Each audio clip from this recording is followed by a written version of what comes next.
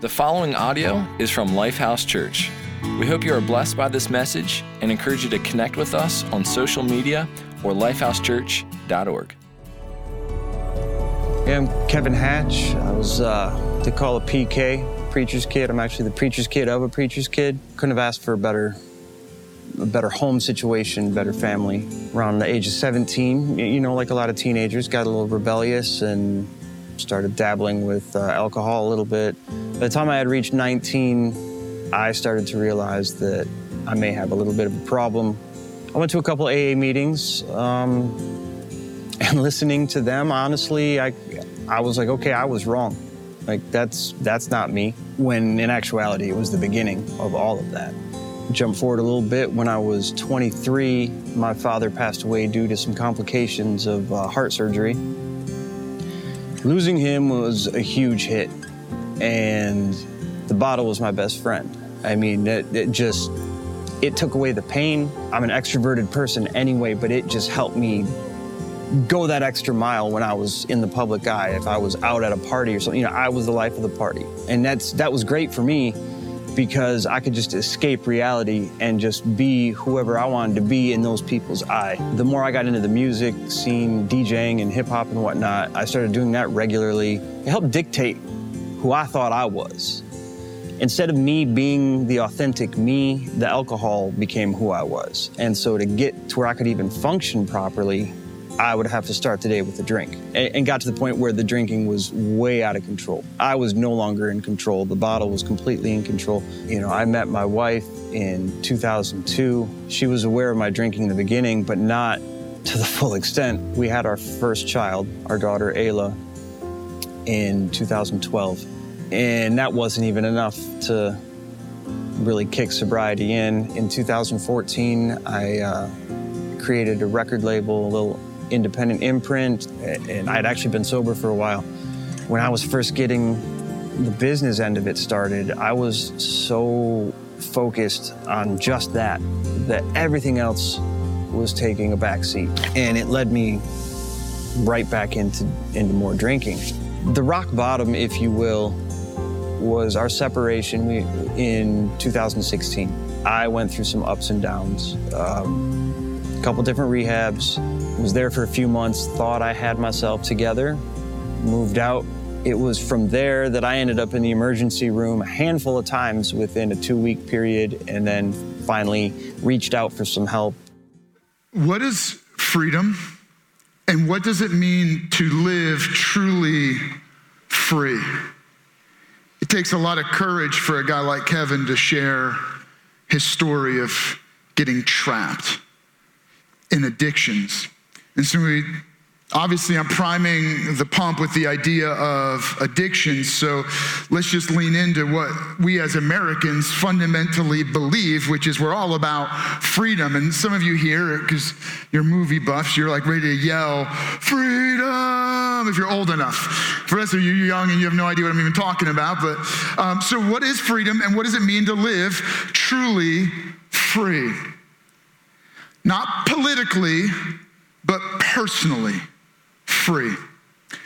And if you're not aware, as a nation, as a state, as a community, we're in crisis. And it'd be easy, or it'd be easier to pretend like we're not in a crisis, like we could just hide from it, hope that it would just go away on its own, and then we could depersonalize it and pretend like it has nothing to do with us, meaning that it's someone else's problem. But when we talk about the issue of addictions, it's not someone else out there that we don't know. Right, so let me start by giving you at least a little bit of the current situation in our own community. Right, in Hagerstown, in 2018, our numbers actually went up as far as the impact of the opioid crisis. Now, we heard a story about alcoholism and addictions, but specifically right now as a nation, we're dealing with something very specific regarding the opioid crisis, including heroin, fentanyl, and carfentanil. And so in the last couple of years, we've seen the number of people ODing when it comes to heroin significantly jump up, and that's because a lot of these drugs are getting laced with fentanyl, which is having a significantly greater impact on their body, and now we're seeing an increase in the number of overdoses. And so in 2018, Washington County's numbers went up, even though the state numbers went down. We were one of the few regions that our numbers climbed. So we had 485 overdoses that required Narcan shots. If you don't know, Narcan is the name brand shot that they give to reverse the effects of an opioid overdose. We have 485 Narcan shots administered. Unfortunately, 80 individuals, we would say 80 fatalities or 80 individuals died from an opioid-related overdose. This year, our numbers are not trending positively. They're about on par with what they are last year. We have about 250 Narcan shots administered and about 38 individuals that have passed away due to an opioid overdose. And that's just only regarding overdoses. Obviously, we're dealing with heroin, opioids, fentanyl, carfentanil. And again, as I said, the reason why some of these numbers are jumping is because of this stuff being laced with their fentanyl and carfentanil being added to heroin. And so, if you don't know much about this, fentanyl is about 100 times more powerful than heroin. It was never meant to be taken by a human being. It's actually meant for like hippopotamuses and horses. And so when you're doing anything you're taking that was meant for an elephant or a hippo, it's gonna get you in trouble, I'm just saying. But obviously, we realize that now that stuff is being put into drugs on the street. And so then when somebody takes it, they're getting profoundly affected by it. It causes an overdose. And obviously now we've got schools, colleges, all our EMT are now carrying Narcan so they can quickly respond to an overdose. You might not be aware of this, about 20% of high school students admit to abusing prescription drugs. And again, if you don't know much about this, 80% of individuals that end up hooked on heroin got there through using or abusing prescription drugs. How is that possible? Well, here's what happens, right? Someone is taking a prescription painkiller to kill pain. The challenge is the pain doesn't go away, and so they need to continue to take some type of drug to deal with the pain. And so eventually they shift from drugs they can get their hands on legally to eventually the pain not going away. And so you start finding other means to treat the pain. But let's make this a little more personal because, again, you could just talk about this in theory, and you and I know this isn't just theory, right? This is our next door neighbors. These are our coworkers, our colleagues. It's their children. It's our kids, our homes, our families, our friends. And that's why kind of we stand in solidarity, not just wearing purple like, yeah, represent, but truly because our hearts break for our friends, our peers, those that we love. It's not a statistic, it's a story, and it's not a number, it's a name. And we know them by name. And you and I have wept at their funerals. Our hearts break. So what are we dealing with here, right? So when you think about pain, that means it's not a drug problem, it's a pain problem. And we're not really good at treating pain. Oh, you and I, we treat pain too. You might not be using something, you might not be taking heroin or carfentanil, but you and I, we use entertainment. Right? Maybe you're using some other entertainment source, or maybe you're using sex or another relationship. You're using something to either distract you from the pain or numb the pain, because all of us have a pain problem. And none of us know how to deal with pain very well. And so the only thing we know how to do is to distract us from the pain or numb the pain. It's just that for you and I, we have figured out more socially acceptable ways of self-medicating. And so what do we do with a community and a crisis, an issue that you and I deeply and personally relate to? Well, I want to bring you back to an ancient story. At the very least, I'm going to set the stage, and it's this. Jesus had been teaching the crowds, telling them about God's love, and he grew tired. He was worn out, and so he got on a boat, they were right near the sea, and so he got on a boat with his closest friends, and they began to sail across the sea. And Jesus was exhausted and tired, and he fell asleep in the boat. And while he was sleeping, a huge storm came and began to rock the boat to the point where his friends thought they were going to die, and so they woke Jesus up. Jesus, don't you care that we're going to die? He wakes up, and he speaks to the storm, peace, be still. And immediately, his power calms the storm, but the storm outside revealed a storm inside of the hearts of his friends. And so then he had to speak faith into their inner storm, because their storm was, who are we in the boat with? Who is this guy? And so Jesus spoke faith and hope to their inner storms. And as soon as he spoke faith to their storms, the story records that they arrived at the other side of the sea. And that's where we're going to pick up. This story is written by Mark, who was an eyewitness to the accounts of the life and the teachings of Jesus, and he captures this moment. He said they went across the lake to the region of the Gerasenes, and when Jesus got out of the boat, a man with an impure spirit, or something unhealthy, something corrupted inside of him, a corrupt spirit came from the tombs to meet him. This man had been living in the graveyards, living in the cemetery. The man had lived in the tombs, and no one could bind him anymore. They had tried, no matter how many times they tried to bind him, put him in a straitjacket, put him in a treatment facility, he kept breaking free. Not even with a chain could they bind him, for he had often been chained hand and foot, but he tore the chains apart and broke the irons on his feet. No one was strong enough to subdue him. Let me just pause right there. And a way you could read this would be no treatment helped. No facility could help him set free from what was binding him. No matter how much investment you made into his life, no matter how much finances were thrown at him, no matter what treatment process was given to him, no matter who tried to help him or chain him or hold him, they couldn't hold him back from what was driving him inside. No one was strong enough to subdue him. Night and day among the tombs and in the hills, he would cry out and cut himself with the stones. So here's what you have, a man that we could very much relate to. No, maybe you're hearing this and you're thinking, well, it's not like we have people who are running around, cutting themselves or carrying physical chains. They're not trying to break free from physical chains, but we can all relate to and appreciate individuals that have emotional chains of addiction, that no matter how many times they try to break free, those chains seem to pull them back in. And you begin to live among the dead. You begin to live like the walking dead. You just survive. And it seems more comforting and easier to hide and isolate yourselves into a world of death than to have to deal with those that you feel like they're just out to chain you or bind you or treat you. And so this man, here he is living, perpetually trying to be treated. He wants to set himself free, so he breaks the chains, but the only reason why he was being chained was to keep him from himself.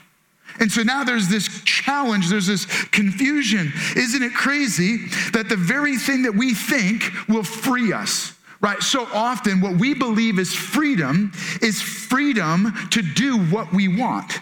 And that's what this guy wanted. He wanted the freedom to do what he wanted, but what he wanted was destroying him.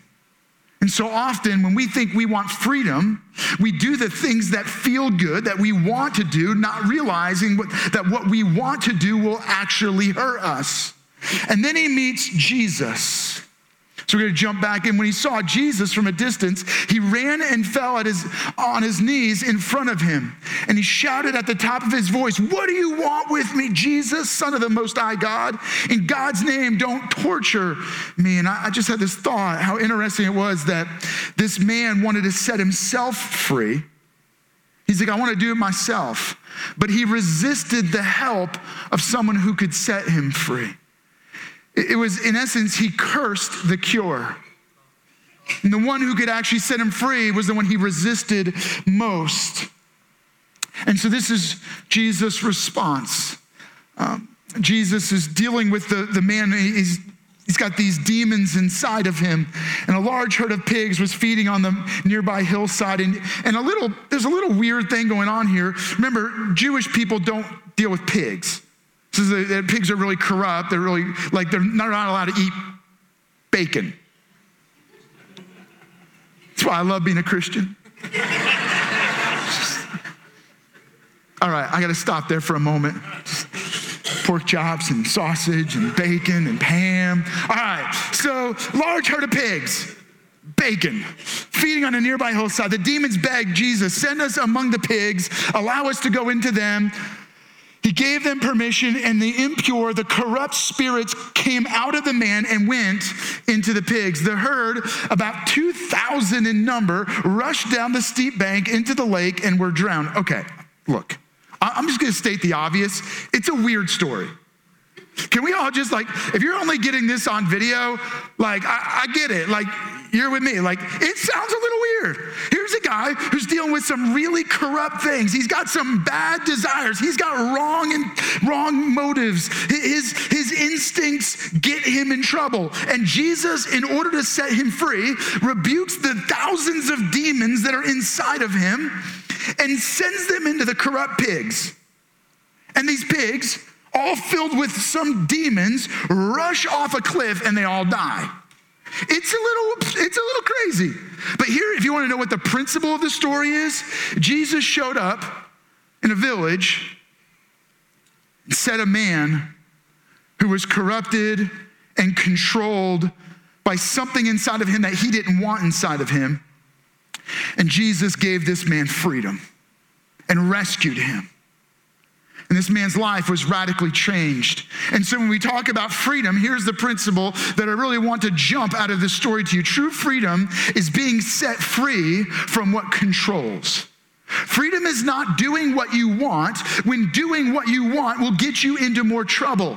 Like a kid who thinks freedom is not having to follow his parents' rules, right? When you and I were all kids, we wanted to do what we wanted. We thought that's what it meant. If we didn't have to listen to our parents, right, we could eat what we wanted. We could have as much chocolate as we want. It's Halloween. You got all your Halloween basket, and you thought freedom meant you could eat as much Halloween candy as you wanted. But that kind of freedom just means a really bad tummy ache and maybe throwing up. And then you get your driver's license and you think freedom would be able to put your foot down as hard as you want, only to realize that kind of freedom gets you in a lot of trouble and maybe even put your car around a telephone pole, right? So if freedom is doing what we want, what we discover is that kind of freedom leads to us making bad decisions. It hurts us, it ruins us, and often destroys us. Jesus helped them discover that true freedom is being set free from the things that control us. Okay. So the challenge is this: we're not really talking about drugs or opioids or heroin or fentanyl. Not talking about alcoholism. We're talking about something deeper. Here is the challenge. This is where the pain point in our community, in our nation, across the globe is that so often treatment centers, especially when you're talking about 30-day treatment programs, where they get into a lot of trouble is they're only able to treat symptoms. They're only able to get the person out of the actual physical or chemical addiction, but never getting under the surface of what was driving the addiction to begin with. Because what drives the addiction is deep. It's hard to diagnose because we all relate to it. Every one of us feel that, we might use entertainment, we might use a relationship, we might just use hard work. Some of us are addicted to working really hard or performing better or looking good because we're all trying to deal with the pain at the root of what's driving us and driving the addictions. And so here's what's at the root, right? Our problem is a deeper spiritual crisis that biblical authors and Jesus refer to as sin. Now, don't misunderstand me. I am not saying that sin is the reason. I'm not saying that when you do something that's addictive, you're sinning. What I am saying is that sin is the source. Sin creates desires. It stirs decisions that drive us to do things that are destructive. Sin tricks us into believing that if it feels good, it is good. Sin tricks us into believing that because I want to do it, I should do it. Not realizing that when I do what I want, thinking it's freedom, it often gets me into more trouble. Sin is the root problem. It's a spiritual problem. You can't deal with it emotionally, mentally, physically, chemically. You've got to deal with it spiritually. And so at the spiritual part of who we are separated from God, driven by our own desires, our own instincts, our own decisions that always lead to ruin. And not just physical ruin, but forever ruin. Okay, that's the end result, right? But God was unwilling to leave you and I by ourselves, stranded among the tombs.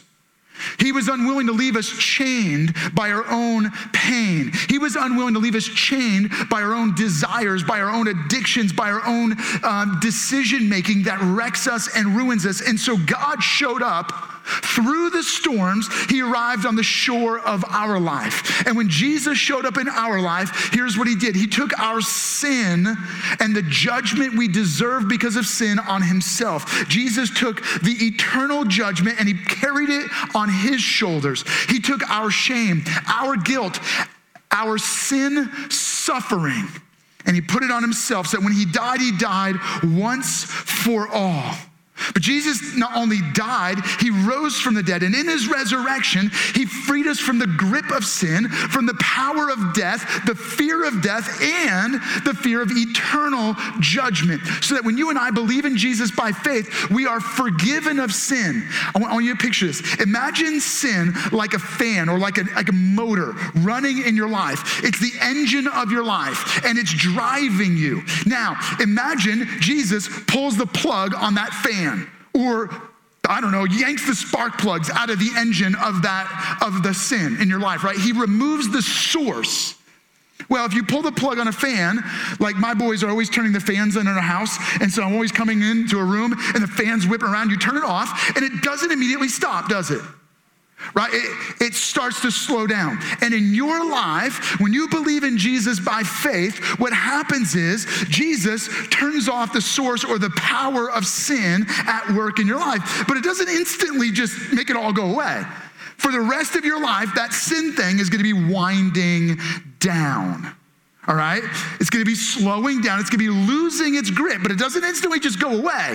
And some of us, we think that because I believe in Jesus, all the source just shuts off. No. It's slowing down. It's losing its grip on your life. So here's the deal, right? When we believe in Jesus by faith, we are forgiven of our sins, given new life, which means the sin source is cut off from us. Now, you continue to see the effects of it, and sometimes you still feel the urges, the instincts of it, but it doesn't have a grip on your life. Now, listen to me carefully. When you and I believe in Jesus by faith, and the switch of sin is turned off, even though sin is still spinning in our life, we must make conscious decisions to resist sin and follow the way of God.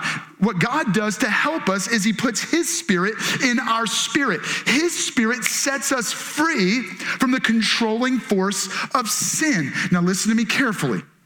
Don't think that I am suggesting that this is some quick fix, easy step regarding addictions. I know that there's some misunderstanding broadly within the church and within Christianity, that if you just believe in Jesus by faith, that's all you need, and he is going to set you free, you'll never have another problem. No. That's not how this works. I am not giving it a quick fix, easy answer. Just believe in Jesus and all your problems will go away. If that was the case, we would never get physically sick. We would never have any issues in our thinking. You would never get depressed. You would never have a problem in your marriage. Christians are not rescued from all of the pain and the suffering of the human condition any more than you're instantly rescued from addictions or other life-controlling desires. They're just slowing down. And so I am not saying it's the only step, but it is the first step.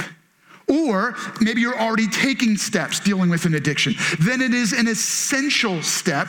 If we don't treat the spiritual crisis, then all the other issues will only be treating the symptom, because the source of all the symptoms is sin. And until we deal with the spiritual crisis, we won't begin to remove the other symptoms that are at work in our life. So hear me carefully. Be very leery of those that try to oversimplify complex issues like addiction. Am I making my point clear? Listen to me carefully. There are a lot of people in your life that will profit and benefit from oversimplifying complex issues like addictions. And here's what they'll do. It happens in the church. It happens in medicine, in psychiatry. Here's what they do. They oversimplify the issue and they say, we have the only answer. If the church, if a pastor, if a book you're reading says, you need to do this one thing and it'll solve the problem, it's a snake oil salesman. They're selling you something they can't deliver because it's not that simple. Here's what happens. Sin, which is the root issue, it's the source issue, begins to affect your emotions. It'll corrupt your emotions. It'll corrupt your thinking. It'll corrupt your physical body, all right? And so you don't just get to treat the spirit, you have to treat the spirit, but then you might also have to treat the chemical part of your body. You also might have to treat the way you think. You might have to treat your emotions. You might have to treat the physical body. But if a psychiatrist comes along and says the only thing you need to deal with is the chemical part of your body, a snake oil salesman.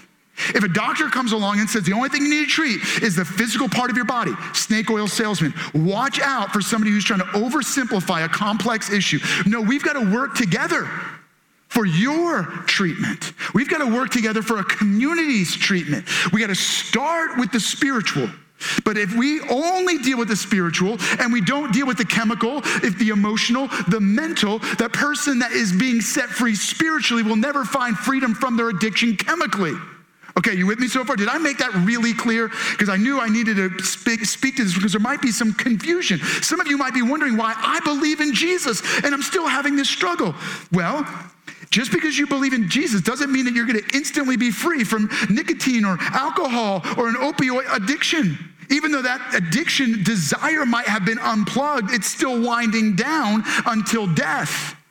Okay, so now what do we do? Let's jump back into the story and let's talk about this guy who meets Jesus, initially tries to push Jesus away and curse the cure. Maybe some of you've never even considered that Jesus and faith in God might be the most essential step in ever finding true freedom. And I want to say you don't find freedom at all outside of faith in Jesus Christ. Here's what will happen if you're freed from an addiction without faith in Jesus Christ. You will trade one addiction for another. And you see people who go from addiction to addiction to addiction. They stop smoking and they wear a patch and they have to perpetually use something to treat the addiction. And I'm not trying to oversimplify. I'm just being very candid that this is the challenge we face. Without dealing with the spiritual crisis, we will only always be dealing with perpetually pulling fruit off the tree, treating symptoms. Okay, so let's jump. One of the things I really want to challenge you with is this. If we see this man and we understand that true freedom is being set free from what controls us, then we understand that freedom is a gift. I want to challenge you that freedom is a gift, meaning the man that received freedom from Jesus Christ, he didn't earn it, he didn't deserve it, he didn't work for it, he simply received it. And spiritual freedom begins when we receive new life through faith in Jesus Christ. It's a gift. Life is a gift from God. Freedom is a gift from God when you are set free from the desires and the drives that push you toward your own ruin. And when you receive this freedom, you begin to live free, a changed person. You begin to walk in that new freedom. You begin to live different. You begin to live transformed. Yes, the fan or the engine in your life is still winding down, but you begin to talk different. You begin to act different. You begin to function differently because now the things that once had a grip on your life no longer grip you. Now let me jump you into the story just a little further as a final challenge. Then the people began to plead with Jesus.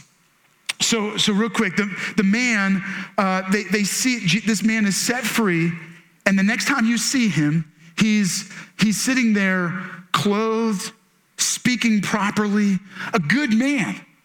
And the people are so scared of what just happened, they plead with Jesus to leave their region. Now, I've often thought, why would you want to get rid of a guy who just set the one man in your city free, who you guys have never been able to set free? It's because what you don't realize when you're reading the story is this.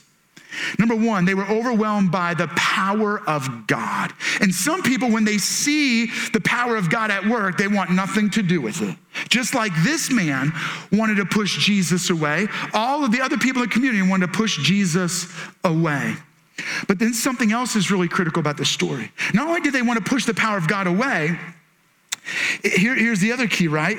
They were used to using and abusing people like this. And so if Jesus sets all these people free, you can no longer take advantage of them. As Jesus was getting into the boat, and here's the critical part, the man who had been demon-possessed begged to go with him. But Jesus did not let him, but said, go home to your own people and tell them how much the Lord has done. So we're talking about for our city. Look what Jesus does. He sets a man free from the things that chained him. And the man says, now I want to get out.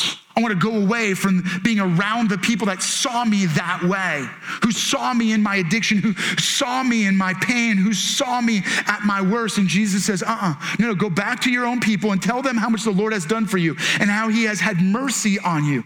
So the man went away and began to tell in the Decapolis. Decapolis means 10 cities.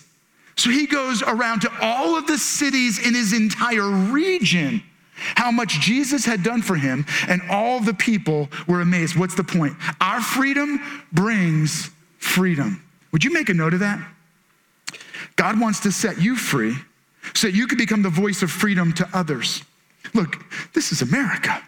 If any of you are joining us online, you're from a different country, we love you, and we want to share freedom with you. We want to tell you how awesome it is. But here's the point, right? Like we do fundamentally believe this, that freedom is the greatest gift you can possibly enjoy. And what Jesus does is Jesus goes, don't you hide your freedom. Don't you escape and get out while the getting's good. No, you go back to the very people that saw you in your chains and helped chain you, that saw you cutting yourself, and you go back to those very people and you say, look what God has done for me. Here is what you quickly discover. The way a community and a city are transformed is when people who are transformed begin to share how they were transformed. And so this man goes back to these 10 cities and he begins to say this, look how my life was changed. Maybe God wants to change you too.